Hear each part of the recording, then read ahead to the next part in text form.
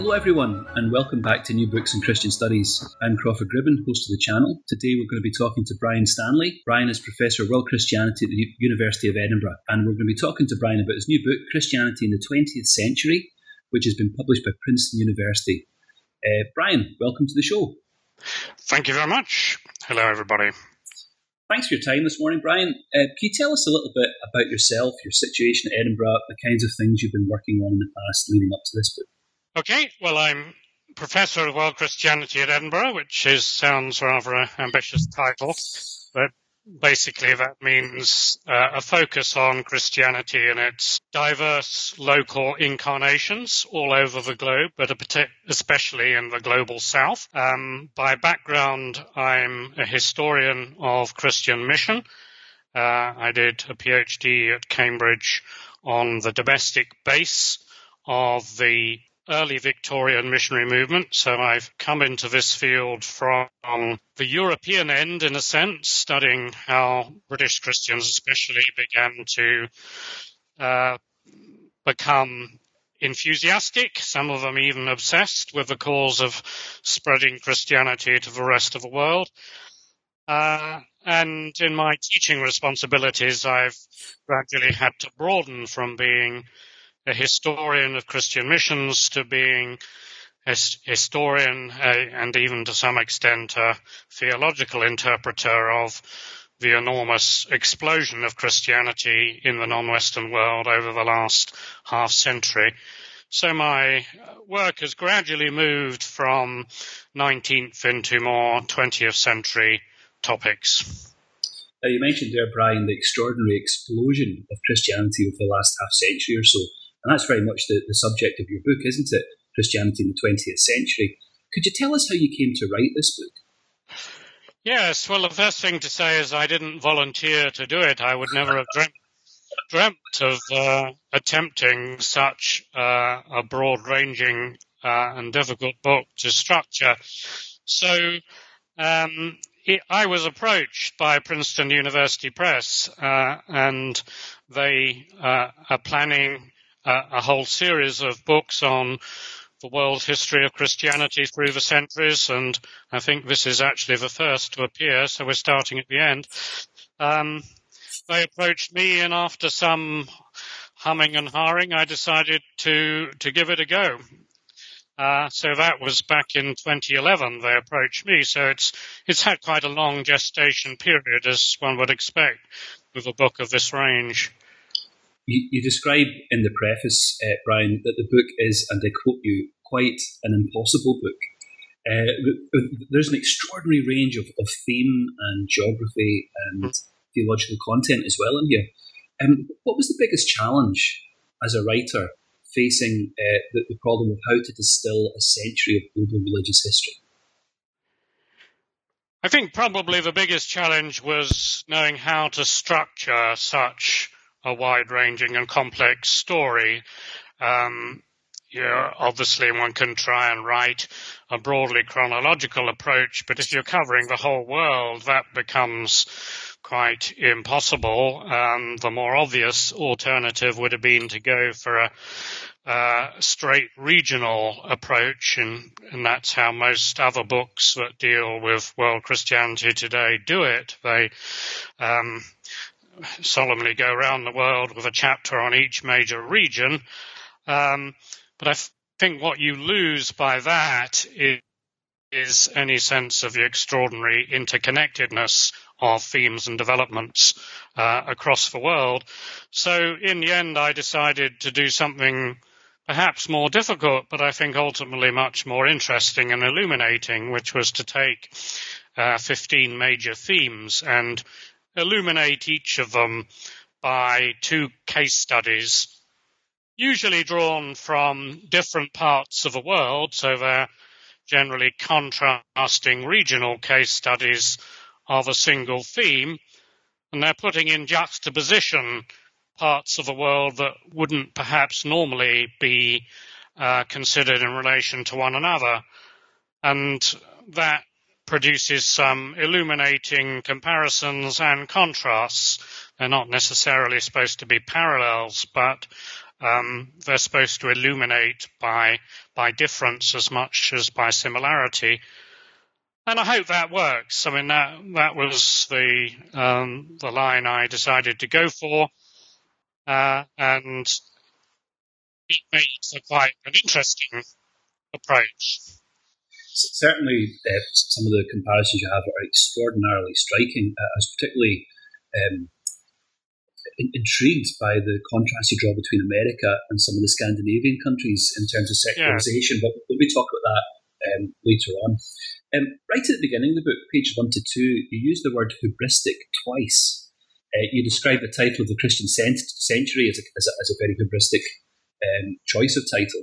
And you talk about the sense of cultural hubris that many Christian denominations or communities had at the beginning of the 20th century. Could you explain what you mean by that? Well, I think in both Protestant and Catholic circles, but perhaps particularly Protestant, around the first decade of the 20th century, there was a fusion of the general Western sense of progress, modernization, the evolution of the world into what was thought to be a modern Western pattern, a fusion between that and the Christian imperative to bring the gospel to the world. And that fusion tended to lead to some rather glib assumptions about the future shape of world Christianity and indeed the future shape of the world, that it was going to be conformed to a broadly Western understanding of what the Christian faith would look like. And in many ways, the World Missionary Conference at Edinburgh in 1910, which I've also written, was the most obvious example of how that hubris translated itself into actual statement, although there were always voices beginning to question the hubris and beginning to add doses of realism, which gradually became stronger, especially after the First World War. I'm glad you ended your comments there by referring to the First World War, because, again, one of the striking contrasts in the early part of the book is that contrast between the 1910 Edinburgh Conference and what happens, or what's happening exactly at that moment, and which breaks out into war only a matter of 4 years later or so. But why did you choose to begin the first chapter by structuring your history of Christianity around the First World War? I suppose it's partly a response to the general periodization among historians, which is to suggest that the 20th century didn't really begin until 1914. And though there are sound reasons for that in terms of the sort of breakup of the general post-1815 European structure of power, there is the danger that it implies that the war was the one watershed that changed everything. And I've tried to suggest that although it was extraordinarily important in many ways, it accentuated and intensified trends that were already apparent even before 1914. One other reason for beginning then is that increasingly historians are emphasizing that the First World War was not just a European conflict. It had enormous implications for Africa, for the Middle East, for South Asia. It really was a world war, and indeed for Australasia as well, with the enormous role of Australian and New Zealand troops.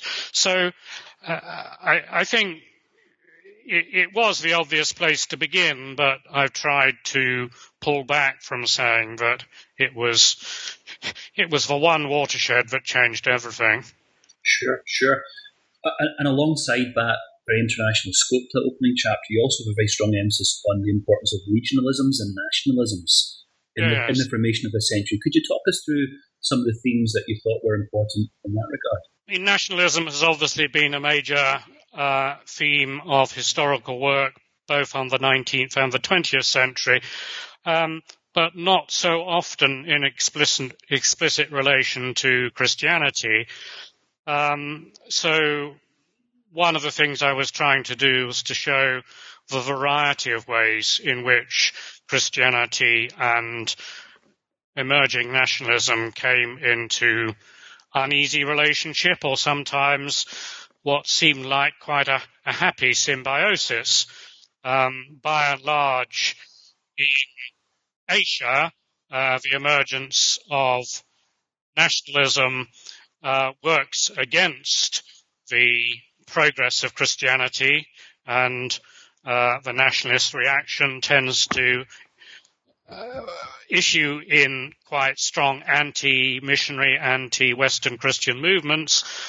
But the one exception to that was the one I chose in Chapter 2 when I looked at Korea, where Christianity actually forms quite an effective and powerful fusion with Korean nationalism in opposition to Asian colonialism, that is, Japanese colonialism. Then I put that in juxtaposition with Poland, which is an extraordinary example of a very deep fusion between a European nationalism and Catholic identity, and the way in which that sustained Polish spirits during the very dark days both of the Second World War and then of communist rule.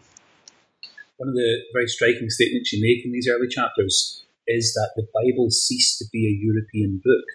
Yeah. Could you talk us through what you're gesturing towards in that kind of commentary? One of the most important trends in the 20th century is the tremendous proliferation of Bible translation, something that scholars of Christian missions are well aware of, but perhaps wider scholars of non-European cultures tend not to take so much notice of. The increasing availability of the Bible, and perhaps especially the Old Testament in a whole host of vernacular languages, opens up a whole new vista for non-European peoples. The Old Testament is in part a story of how one particular people are elected by God, and how that election to a wider purpose sustains them during experiences of slavery, oppression, and exile. And those themes proved extraordinarily resonant for many African and to some extent Asian Christians during the later years of colonialism. And so out of that interplay between the availability of the scriptures in their own language and the actual political situation they were facing came new forms of theology, new forms of Christian interpretation. People began to draw parallels between the status of Israel in the Old Testament and the status of their own nation under British rule, for example. So as Christian theology and experience begins to proliferate and becomes appropriated in an increasing number of very distinct cultures, how can we think about the big secularization narrative that sociologists and some historians have proposed as the controlling narrative of 20th century Christianity? Yes, well, one of the reasons for giving that theme quite a lot of prominence in the book is that most of the literature on secularization is still framed within a European and North American casing. There is still remarkably little consideration of what happens to that narrative when you put it in a global context. So most scholars of world Christianity would tend to say, well, the narrative begins to dissolve altogether, that the dominant trend of the 20th century is the growing significance and diffusion of Christianity and its growing impact on political and social structures, rather than the reverse, as most sociologists looking at the European narrative would tend to say. On the other hand, I was also wanting to suggest that there may be certain parallels emerging in certain parts of the world where you have a dominant Christian tradition that had something like monopolistic status in close association with a state, as for example in some of the South Sea Islands, then you can begin to see, if not secularization, at least the breakdown of those religious monopolies as different forms of Christianity and to some extent different forms of religion then begin to assail that monopolistic status. And I also wanted to draw attention to some parts of Europe that seem to have been largely marginalized in the narrative on secularization, notably Scandinavia, where the trend is rather contrary to that written about in most of the rest of Western Europe, for example. Well, in that chapter where you compare the United States and Scandinavia, you contrast the familiar mantra of believing without belonging with a new kind of phenomenon that you identify, which you call belonging without believing. Yeah. Could you talk us through that distinction? Yes. I'm not the first to have come up with that phrase. I tweaked it to say it's probably a case of belonging without much believing. What you find in most of the Scandinavian nations is a continuing extraordinary high level of popular adhesion to the Lutheran churches, which at least originally were national established churches, a combination of that with extremely low levels of religious practice of actually going to church. It contrasts, for example, with the UK, where you actually have higher levels of religious adherence in terms of actual attendance, but a much attenuated role for the Church of England, for example. So Scandinavia is an interesting example of how in a certain form of modern secular social welfare society, the historic church has become sort of assimilated to that social welfare model. People are very happy to see a continuing role for the church, but it's become quite a humanized, secularized sort of role. You argue that churches have more to fear from cultural than from political varieties of the secular, page 101. What do you mean by that? I think, to begin with, the political varieties, although the 20th century sees long and often very difficult battles between the church and oppressive states and overtly secular political movements in Soviet Russia, in China, of a different kind in France with the strong forces of anti-clericalism.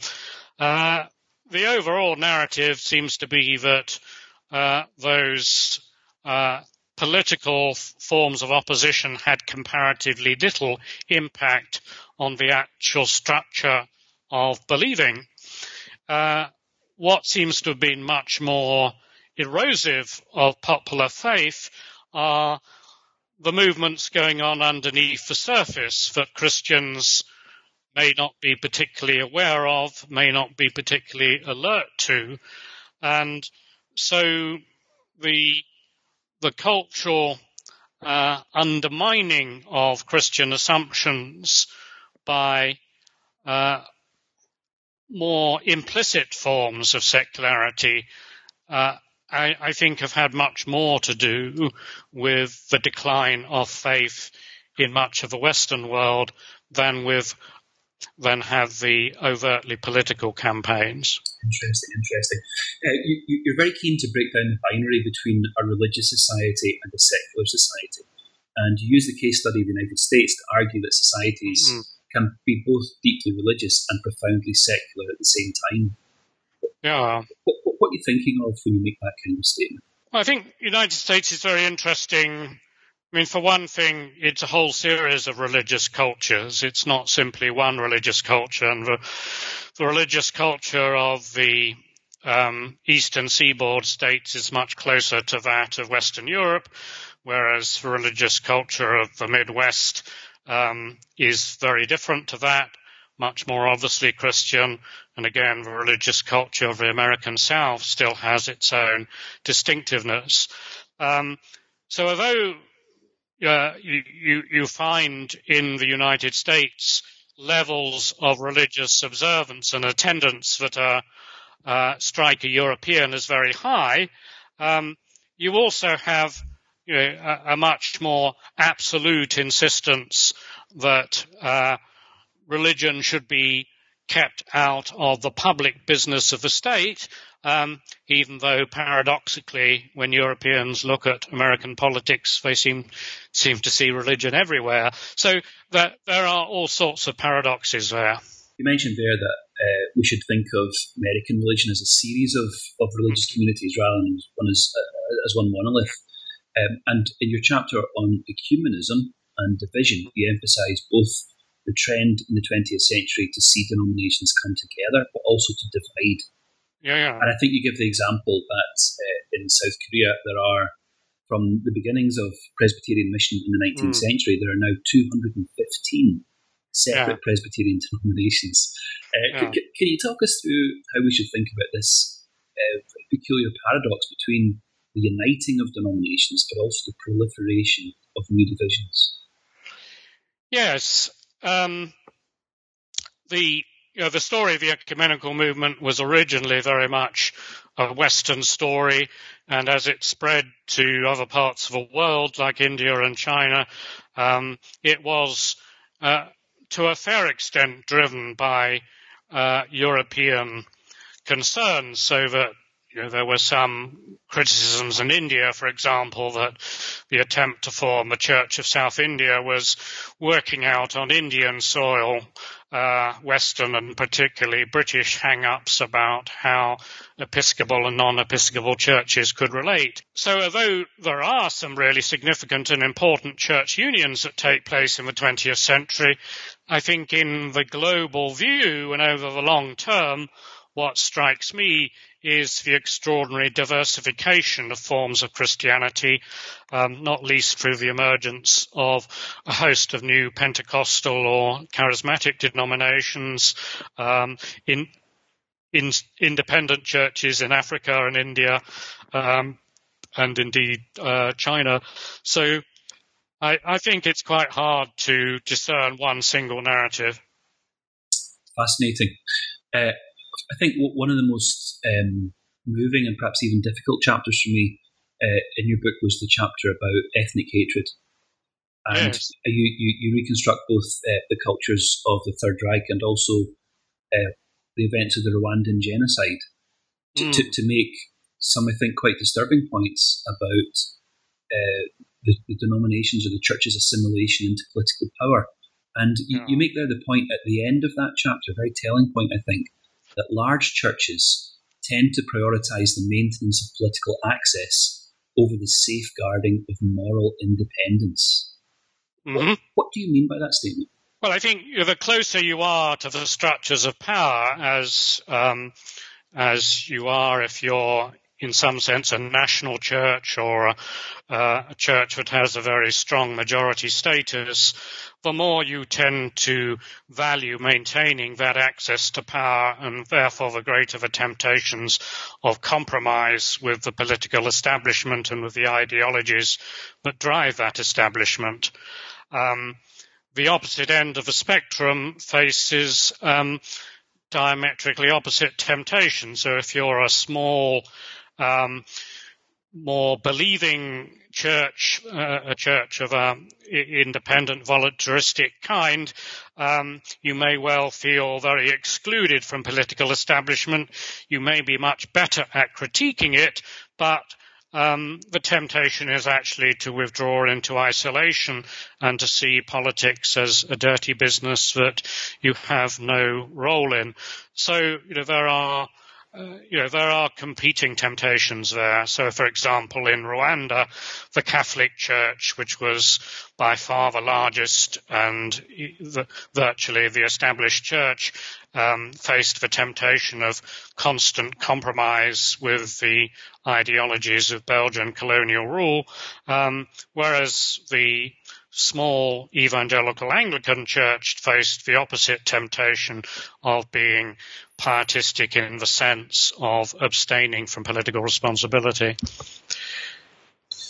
Do you think, or do your comments on Vatican II and the changes that introduced into the Catholic Church make you think that what you describe as the battle for the heart of the Catholic Church that's happened since the 1960s is a battle that has political as well as theological consequences? Yes, I'm sure it does, because the Catholic Church remains such an enormously powerful player in the politics of large parts of the world, notably Latin America, but also Africa, Western Europe, even in China, where the Catholic Church is interestingly making its peace in ways with the communist government in ways that some Catholics are not happy about. So Vatican II, I see as a sort of watershed moment, but one where the options were very much open, and it tends to be viewed retrospectively by liberal Catholics as this was when reactionary Tridentine or Vatican I Catholicism died. Well, in fact, it didn't. I think it began to go on to the defensive and gradually lost the battles. But I think if you look at the Vatican II decrees, they're such an ambiguous mixture of decrees pointing in different directions that the battle was open for whoever tended to achieve the dominant interpretation. It's significant, isn't it, that this council takes place in the 1960s. In your book, across so many of the chapters, the 1960s are a pivotal decade. So much of the change that you identify happens then, or begins to happen then. How do you explain that? Well, it may partly be fortuitous that a number of major things are going on in the 1960s. It's obviously identified by a number of historians, such as Hugh MacLeod, as the key decade of religious crisis, not just in Europe, but in many parts of the Anglophone world as well, in which the structures of inherited European-style Christianity begin to break down, when human rights ideologies of a quite radical kind begin to challenge Christian presuppositions. But it's also the key era of decolonization and the emergence of theologies of liberation. It's when issues of the relationship of Christianity and communism within the Cold War become particularly salient. So all those things are going on at once, and they may not necessarily be causally related, but I think it does mean that out of that furnace of different divergent or sometimes convergent trends, the different sort of landscape of Christianity in the modern or postmodern world begins to emerge. Your book begins with a discussion of what the Christian world looks like at the beginning of the 20th century. Your book ends with some consideration of Christianity in this postmodern moment as well. Yeah. As you reflect on that century of change with all of its complexity and diversity, writing as you do as an historian of faith, about which you're also quite public in the book, does your work over the last 6 years writing this exceptionally fine book make you more or less hopeful or cynical as to the recent history of Christianity? Has it changed your perception of the movement to which you recognise that you belong? I think every piece of major work you do broadens and to some extent transforms your understanding, and as a Christian you reflect on it theologically as well as historically. On the one hand, I think it increases one's faith as a Christian that history is a story of surprises, and when on the face of it one might be writing off certain parts of the Christian story as liable to succumb to the weight of opposition, which looks extremely intimidating at times, the narrative is actually one of survival and recovery, and if you look at China, extraordinary growth, despite the very gloomy picture that almost all Western Christians had at the beginning of the 1950s. On the other hand, I think it does give you a certain sort of healthy skepticism about some of the more confident predictions that Christians tend to make, and some of the more triumphalist attitudes that Christians still succumb to when they don't actually reflect sufficiently broadly or sufficiently historically about the story of the church. Thanks, Brian. Can I ask you to begin to make some predictions of your own now? If you were going to write the next instalment in this history, Christianity in the 21st century, what would that story be about? Well, I think the first thing to say is I certainly won't be doing that. I think I shall stick with what I've done. My standard answer is always to say the future is not my period. I'm a historian, and because my work on modern Christian history suggests that most predictions made at the beginning of the 20th century prove spectacularly wrong, I'm very cautious about making predictions for the future. I think just as one might say that it was wrong to write off the story of Christianity in much of Asia, particularly China, at the middle of the 20th century, so I might say, the current tendency to write off any future for Christianity in Western Europe or in much of North America ought to be resisted. There is no necessary reason why rates of decline should continue infinitely, just as one also has to say, looking at Africa or some other parts of the non-Western world, there's no necessary reason why current trends of expansion should continue indefinitely. Well, Brian, we've taken up a lot of your time today. Before we wind up, could you tell us what you're working on at the moment? Well, to be honest, not an awful lot. I'm writing a number of short dictionary and encyclopedia articles. My current job in university is almost a full-time managerial job, but I'm finishing full-time in a year's time, and I'm wondering about going back to the early 19th century and writing a scholarly biography of the great Baptist missionary to India, William Carey. Well, that would be fantastic. That would be a wonderful project. I look forward to seeing that, and I hope you do. That would be great. Listen, we're really conscious how busy you are, Brian. Thanks so much for taking the time to talk to us today. Thanks for coming on to the show. You're very welcome.